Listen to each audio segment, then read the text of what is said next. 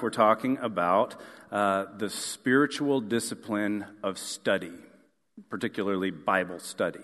And we're in a series titled Disciplines for Disciples, that if we're following Christ, we're followers of Jesus, there's certain disciplines that God has given to us to help us as disciples, to help us as followers of Christ, as learners of Christ. And one of those is the study of His Word. And we subtitled this message, Study, Renewing the Mind. That as we study God's Word, move beyond just reading or listening, but study and dig into it a little deeper, it has the ability to renew our mind, to make our mind new once again. And so you might also be thinking, well, didn't we just take a survey last week? Maybe you saw some of these on the seats as you came in. If you weren't here last week, you'll have an invitation to participate in this study maybe a little bit later.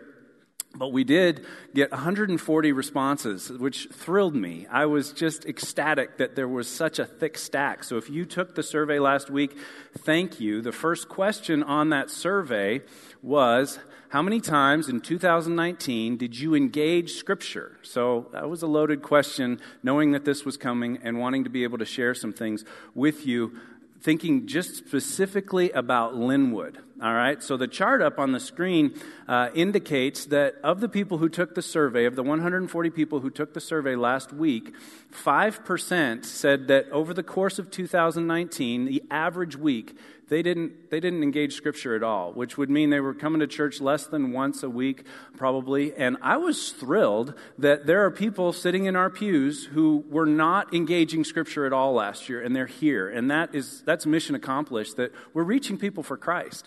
And so if you were real intermittent, or if you weren't a part of this church, you weren't a part of any church, then over 2019 on average, you wouldn't have engaged Scripture that much.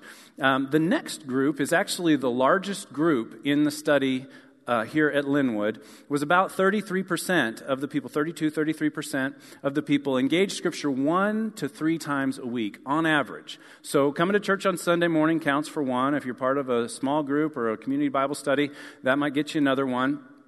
But it's unlikely in this group that you're frequently opening the Bible on your own at home. That might happen once or twice a week in that group of 1 to 3. But then the next two groups actually represent more than half of our congregation. So about 55% of Linwood would apply to this video we just watched, that they're engaging Scripture 4 or more times per week.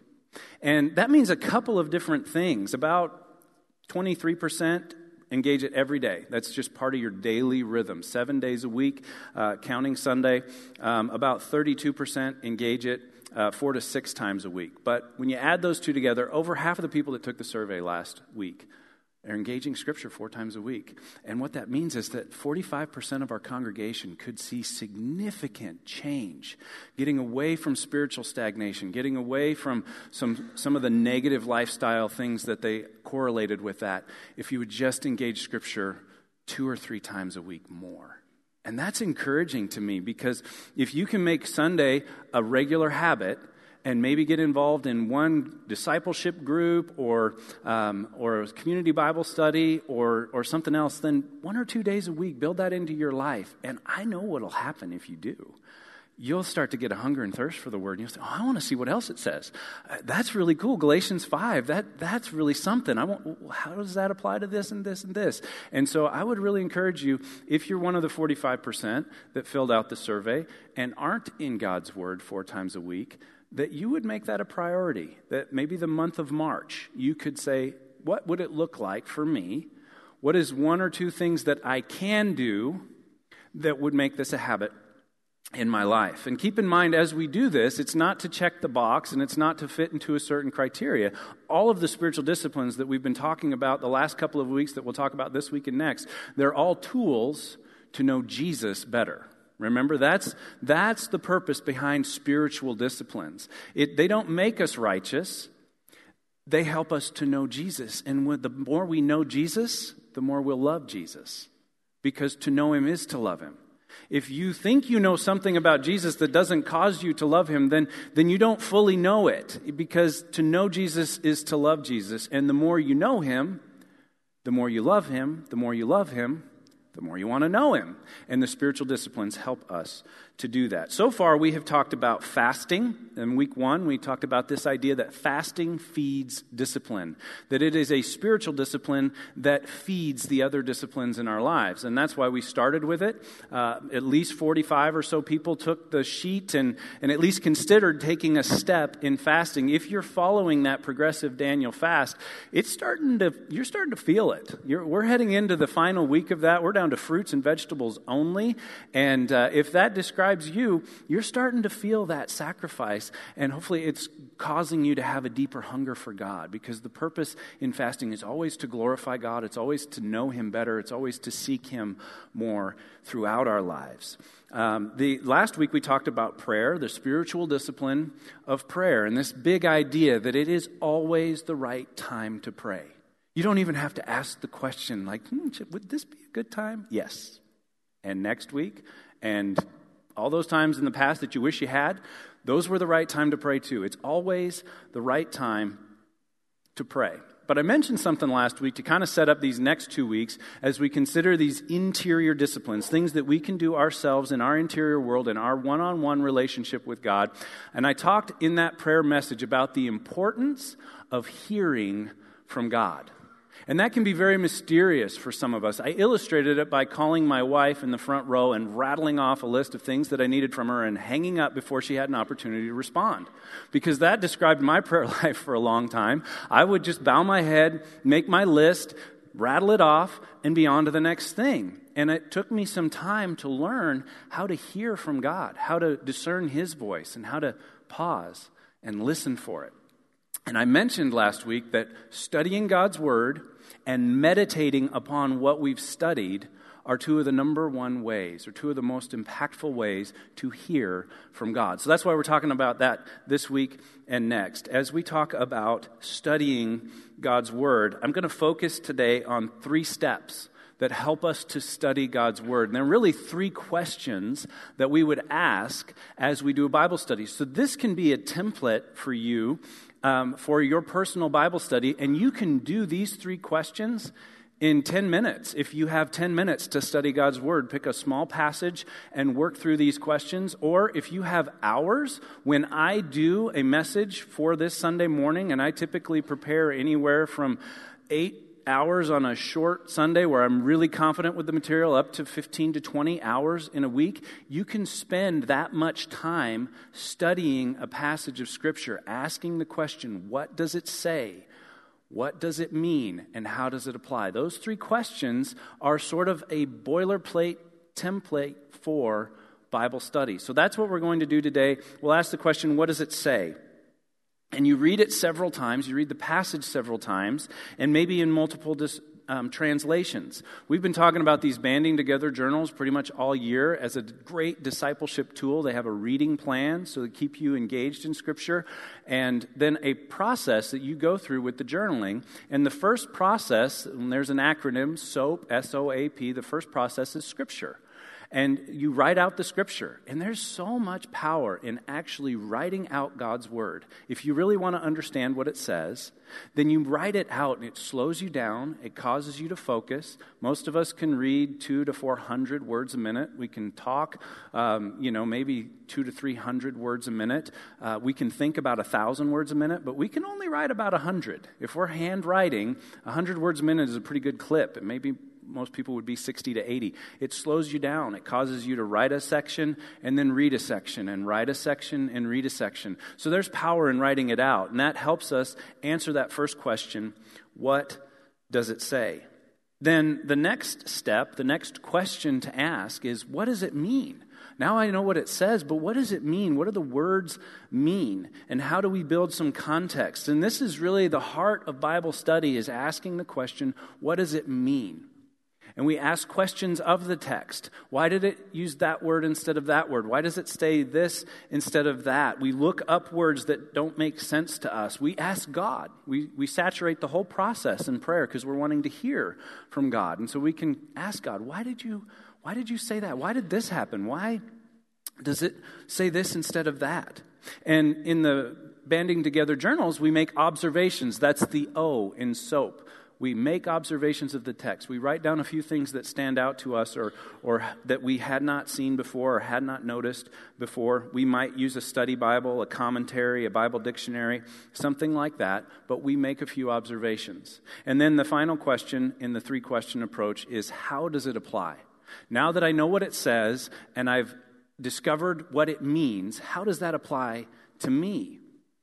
How does that apply to me? And in that question, we seek to make a prayerful, personal application of the text. That God's word is living and active, that it's sharper than any two-edged sword, and that it pierces those who encounter it, even to the division of soul and spirit. Like, it really gets into us. That's what that passage from Hebrews chapter 4 is saying.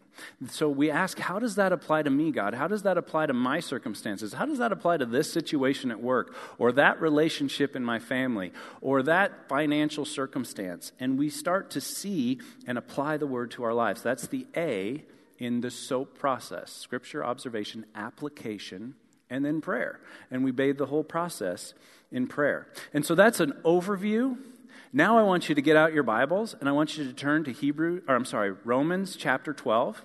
And we're actually going to do this today. I thought, I can talk about all kinds of study methods and everything else, or we could walk through one together. And I picked this passage very intentionally. It's a phenomenal passage on the power of studying God's Word to renew our mind. So if you have one of our blue hardcover Bibles, and when the seat's in front of you, you can pick one of those up. It's page 1763.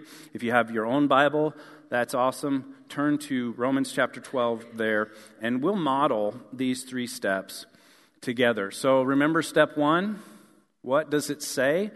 My favorite way to determine what the Word is saying, what a verse of Scripture is saying, keeping in mind that all of our English translations are translations. They're coming from an original text, which is Hebrew in the Old Testament and Greek in the New Testament. So words have been translated, and sometimes there's direct translation. That word always translates to that word. Other times there's choices. And so when you read it in multiple translations, you'll see, wow, that word that's translated this way in this version is translated this way. That helps build out the meaning of the text. Does that make sense? So I'm going to read it to you. This is going to be on the screen. The first translation that I read is the same as what's in the Bibles in the pews. It's the New International Version from 1984. And it says, "Therefore, I urge you, brothers, in view of God's mercy, to offer your bodies as living sacrifices, holy and pleasing to God. This is your spiritual act of worship. Do not conform any longer to the pattern of this world, but be transformed by the renewing of your mind. Then you will be able to test and approve what God's will is, His good, pleasing, and perfect will." So we kind of keep that in mind, and then we maybe move on to some other translations. And there are online study tools. You could have 4 or 5 Bibles that you own that you look through on paper Bibles. That's great. Or you can use online tools where you can actually put them all on the screen together. BibleGateway.com is a great one for that. You can literally put 5 different versions of the Bible lined up right next to each other.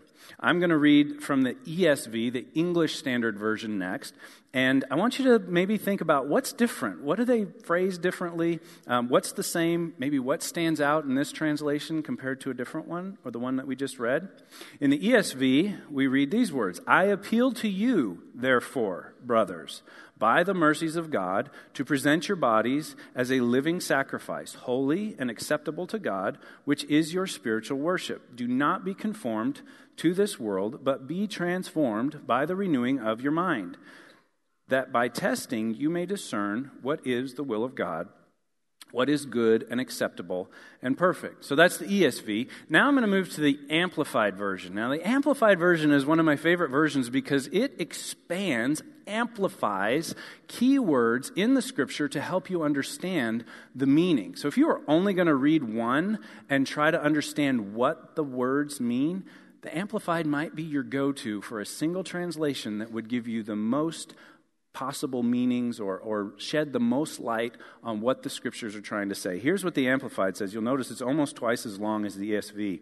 It says, "Therefore I urge you, brothers. That's different. The other two said appeal, or the ESV said appeal, the NIV said urge. I urge you, brothers and sisters, by the mercies of God, to present your bodies, dedicating all of yourselves, set apart, as living sacrifices, holy and well-pleasing to God, which is your rational or logical, intelligent act of worship.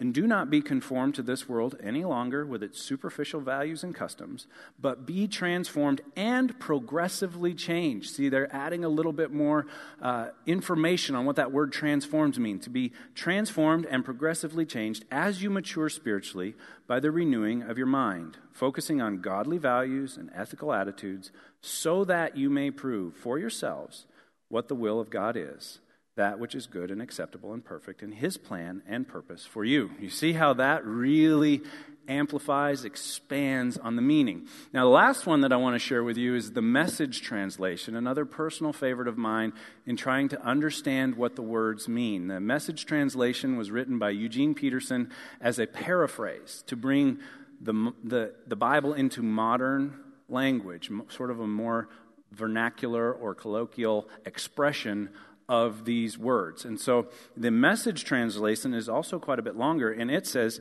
here's what I want you to do. God helping you, take your everyday, ordinary life, your sleeping, eating, going to work, and walking around life, and place it before God as an offering. I like that. Embracing what God does for you is the best thing you can do for Him. Now, when I read that sentence, I was like, what a great restatement of the principle in verse 1. That this idea that embracing what God does for you is the best thing you can do for Him. Like, I want to write that down. I want to put that somewhere that I'm going to see it regularly. Don't become so well adjusted to your culture that you fit into it without even thinking. Instead, fix your attention on God. You'll be changed from the inside out. That's how he worded being transformed, to be changed from the inside out. Readily recognize what He wants from you and quickly respond to it. Unlike the culture around you, always dragging you down to its level of immaturity, God brings out the best in you, develops well-formed maturity in you. So you can see, now that we've read that in 4 different translations, we understand what the words say so much better, don't we? And so we get the gist of that passage. And I would encourage you, if you're studying just a couple of verses and really digging into those, write them out. Take the time to write them out. There is really power in writing those out. And after you read it in 3 or 4 different translations and take the time to write it out, you're borderline memorizing the Scripture. You really get what it's saying and what is behind that. The next question, remember, we say, what does it say? Now that we've looked and we can see what it says, is what does it mean? What does it mean? And this is where we dig a little deeper. And this is the meat, the nuts and bolts of Bible study, is answering this question, what does it mean? Now, some tools that you'll want to have as you do Bible study are a good study Bible. This one is the NLT, New Living Translation Study Bible, the Life Application Study Bible. That's a type of study Bible that's available in multiple translations. Is the idea of life application. This is incredibly popular.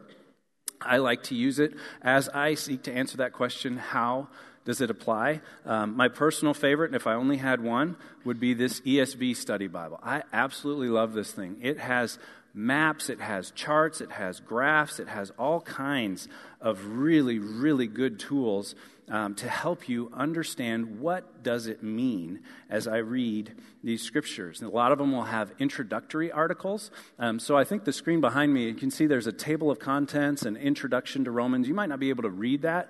That's the online version of this book. And so it has links to articles that tell you about Romans from a big picture, or to various charts and graphs. And so like the first one there, it says chart, key themes in Romans, and there's a chart that goes over some key themes in Romans, as you might guess from the title. Here's what the key theme that relates to this passage says. It's from 12:1, Romans 12, verse 1, to Romans 13, verse 14. It says, the grace of the gospel calls Christians to personal holiness, mutual service, good citizenship, and wholehearted neighbor love in Christ. So that's what this section is talking about. So these two verses are part of a larger section of Scripture. And as we continue, we read the articles, we look at the charts and maps. It was kind of cool. We have a group for people that are doing the banding together. If they're on Facebook and they want to participate in that, and just this last week we were reading the tail end of Acts when Paul is on his way to Rome. And one of the people in the group posted a map from their study Bible that showed the various stops that Paul takes on his way to Rome. And I said, well, what study Bible is that? And it's the NIV Essential Study Bible, and it has maps. My ESV has maps that trace these things out. The Life Application Study Bible has maps that help you picture this so you know, oh, that was a longer journey than that verse, which was just from here to there.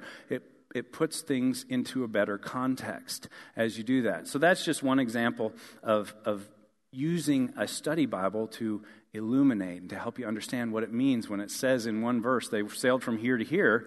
The map helps you see, well, that's quite a ways, or that's pretty short. So that's really helpful. Another thing that you can do is read the study notes. So on the online version, there's the scripture on one side and the study notes on the other. In the paper version, the words of the text are on the top and the study notes are on the bottom, so they kind of sync up with each other. And there are a couple of study notes that were really, really helpful in understanding this passage that we've just read from Romans chapter 12, verse 1. I put a couple of them on the screen. One identifies that this section from 12:1 to 15:13 is talking about God's righteousness in everyday life. So this should be on the screen now, this idea that the gift of God's saving righteousness leads to a new life. In this section, Paul works out some of the practical implications of God's saving mercy. So that's helping me to understand a little bit more. What does it mean? Then we read that these two verses right here, verse 1 and 2, have a paradigm for exhortations. That the paradigm for these exhortations that follow is he makes instructions and makes exhortations to the people at the church in Rome are for total dedication to God. Now that should have been evident from the passage when we talk about presenting our bodies as living sacrifices. So that makes sense. These words summarize the response to God's grace and serve as the introduction for all of chapter 12, verse 1 through chapter 15, verse 13. They encapsulate what it means to live in a way that pursues God. So there's sort of a summary on the front end of what we're looking at. I really liked what the Life Application Bible had to say on here as well. It talks about... Oh, I wanted to read this one first. Sorry, I got a little excited. So if we go to the next slide from the ESV Study Bible, here's another really good example of a study note that links you to scriptures all over the Bible and helps you really understand what it means. This note on verse 1 says, therefore, and you've heard me say this before, whenever you see a therefore in Scripture, you want to know what it's there for. So what's the therefore, therefore? The therefore, in this case, points back to the entire argument from chapter 1, verse 18 to chapter 11, 36. So basically the whole book of Romans is what that therefore is talking about. Then this word, or this phrase, mercies of God, they explain that. Christians are to give themselves entirely to God because of His saving grace, as shown in chapter 3, verses 21 through chapter 11, verse 36. The sacrificial language from the Old Testament is used to denote the new life of Christians, and this means that the word bodies here refers to Christians as whole persons, both body and soul, belonging to God. They're living sacrifices, meaning that they're alive from the dead since they enjoy new life in Christ. But living also means that they will not be put to death as the Old Testament animal sacrifices. Now I could continue, but you get the point that there's a lot behind some of these words, some of these phrases, and a good study Bible will call that out. You'll also notice that there's a lot of scripture passages in the blue there. Each one of those is a link that you can click that takes you to that scripture so you can read how that parallel passage informs this passage, or if you have the paper version, you can flip to it yourself and keep a thumb in the other one. If you go to the next one, it talks about verse 2, and I like how both of these word it, but the ESV says, the present evil age still threatens those who belong to Christ, so they must resist its pressure. Their lives are changed as their minds are made new. You can contrast that to chapter 1, verse 28, where it says their spiritual minds were darkened. So now he's presenting a contrast to the darkening of humanity's mind after the fall to the new renewal of humanity's mind as we come to Christ and pursue him. It's really, really cool. I never would have picked up that parallel without a good study Bible. So they are able to discern God's will. By testing, you may discern, translates the Greek word dokimazo, which, if you're ever wondering where I get all these cool Greek words, a lot of them come right out of my study Bibles, and they explain it for you. And it says that this word, dokimazo, often has the sense of finding out the worth of something by putting it to use or testing it in an actual practice. So as we put God's word to use in our lives, we realize the worth and the value that this really is the way to live. You go through Proverbs and read Proverbs every day and put those practices and principles to work in your life. You realize they are right, they are true, they are perfect, they're God's will for us. The note here on the Life Application Study Bible that I like so much talks about verse 2 and the translation, this world, literally this age. It's the division of history into two ages, which was typical of the Jewish worldview. Early Christians adapted this point of view, identifying the coming of Christ as the time when the new age of salvation began. Unexpectedly, however, the new age did not bring an end to the old age. The old way of thinking and living continues and is a source of temptation, even to Christians who seek to conform their lives to the values of this new age. Now, I know I've given you a lot, and you would be able to work through this and in your own time.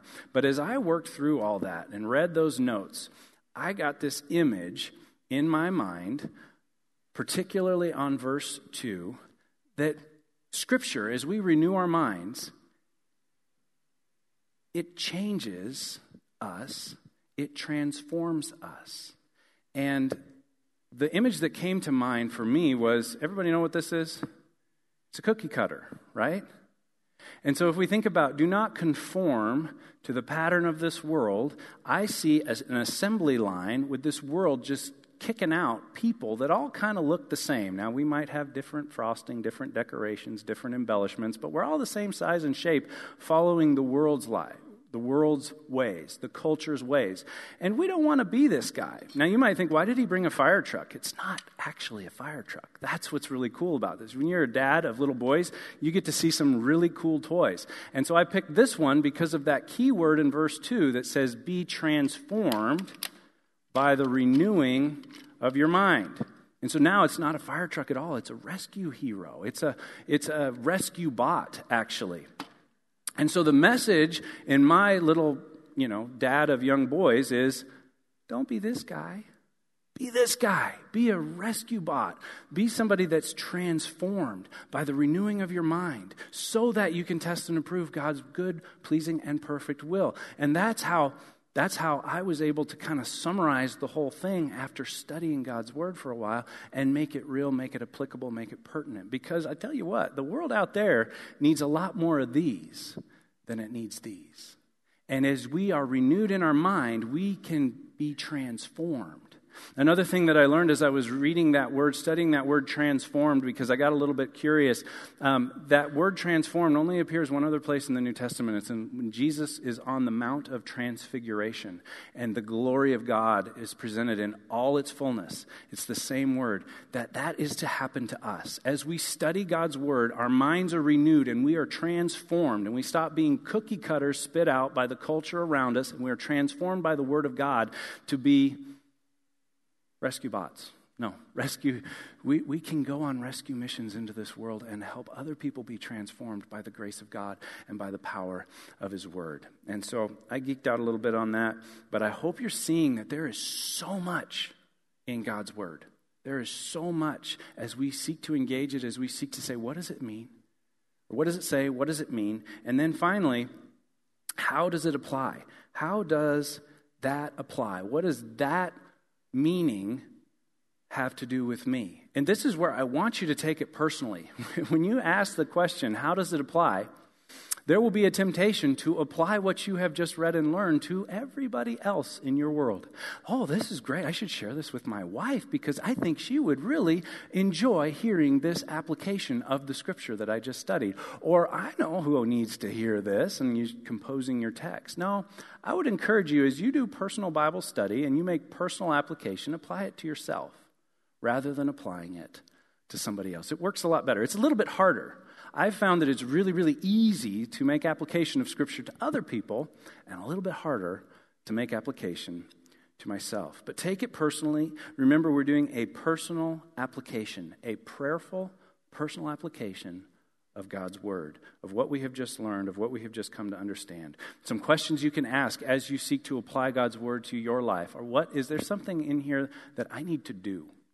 Is there something in here that I need to do? Is my mind actively being renewed? If I'm engaging Scripture 0, 1, 2, 3 times a day, is my mind being renewed? Am I seeing the fruit of that? Or is there something I could do in response to what I've read that my mind could be renewed 4, 5, 6, 7 times a week, spending time in Scripture? You see, it just works so much better if we soak in it than if we just dunk into it once a week. And so that might be something. Maybe some passages of Scripture make it really clear that there's something I need to confess to somebody else. There's a sin from my past. There's an area maybe in the last week where I lost my temper or whatever the case may be. For the passage that we're studying, there may be something that we need to confess. Remember, James said, confess your sins to one another that you might be healed. 1 John says we confess to God who's faithful and just and who will forgive us. We confess to God for forgiveness. We confess to each other for healing. Maybe there's something I need to confess. Or maybe there's something that I need to repent of, and there's a habit in my life that is destructive, and God's Word has just revealed that to me, and I now have the knowledge and the information and the power to change that because of my time in study. That's how the mind gets renewed. Maybe one question or a way to think of it, where does it feel like God's been reading my mail? Like sometimes you're reading the Bible and something just leaps off the page. This happens almost every time I read the Bible, but there's something that's like, how did he know? How did his word know? Well, because it's living and active. It intersects our life at every point. And so there may be an area where he's been following you on social media and he knows what you've been posting about, or he knows how you've been arguing with somebody that's never going to change their mind, and you can just, okay, I don't need to do that anymore. And that's renewing our mind. I love the question in the Banding Together journal for that application portion. It asks this question. It says, what is your next step and how can you be obedient? I love that. What is your next step and how can you be obedient? Many of us probably remember or have memorized Psalm 119, thy word is a lamp unto my feet and a light unto my path, right? Well, the interesting thing about a lamp is that it doesn't illuminate 5 miles. It shows you the next step. God's word shows us the next step. And when we take that step, it shows us the next step. But until we take that step, it's not probably going to show us the next step after that step. And so as we study God's word and interact with God's word, and it shows us the next step, then the question as we seek to apply it to our lives is, what's the next step and how can I be obedient? What's the next step and how can I be obedient? Tomorrow, what's the next step? And how can I be obedient? We take this one step at a time.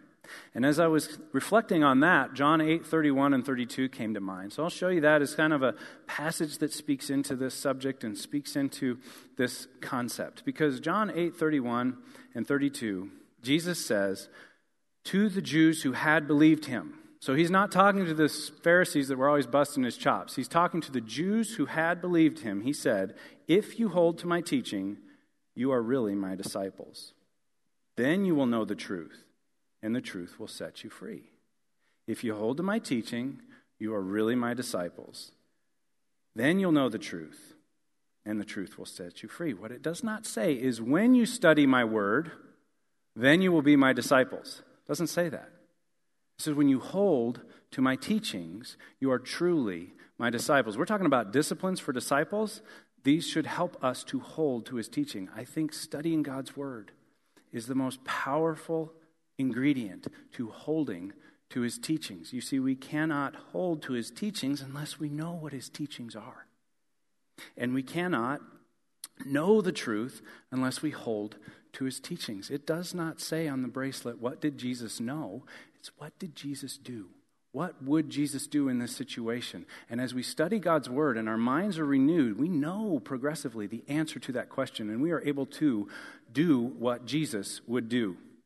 And so that leads us all to our bottom line for this whole message and this whole idea of studying Scripture to renew our mind. Study helps us move from information to transformation. Study helps us move from information on a page to transformation in our heart. And we see that illustrated in Romans 12:1 and 2. We see that illustrated in the process of asking the questions, that study is what moves us from information, what it says, to transformation, how it applies to our lives. And as we study God's word, we may even move from misinformation to transformation. Maybe we've got a faulty worldview. Maybe we were raised with ideas that are not biblical, that don't line up with God's way of viewing the world, with Jesus' way of viewing the world. And so as we study God's word, we move from information to transformation, maybe even from misinformation to transformation. And the goal of study is always personal transformation. So we're not this guy. We're this guy. We're transformed by the renewing of our mind so that we can test and approve God's will, so that we can trust him more deeply, so that we can obey him more quickly and completely, and so that we can serve him more faithfully. And I've done it again. I've gone along every single message in this series. I was telling the staff, this is going to be a short one, and they were kind of, yeah, I'll bet. So my apologies. If you didn't take the survey last week, read the survey, read the questions, take the survey. We'd love to receive this information from you. If you did take it last week, don't take it again. But I'm going to clear out here. We're going to respond in faith to God's word and to what it has revealed to us. And let me close our time in prayer. Heavenly Father, we thank you so much. You are so good. Your word is so rich, and we love you, and we love your word. And we pray, God, that you will renew our minds as we study your word and as we seek to be transformed into your image. God, have your way in us. Help us to respond in faith now to what we have learned. In Jesus' name we pray. Amen.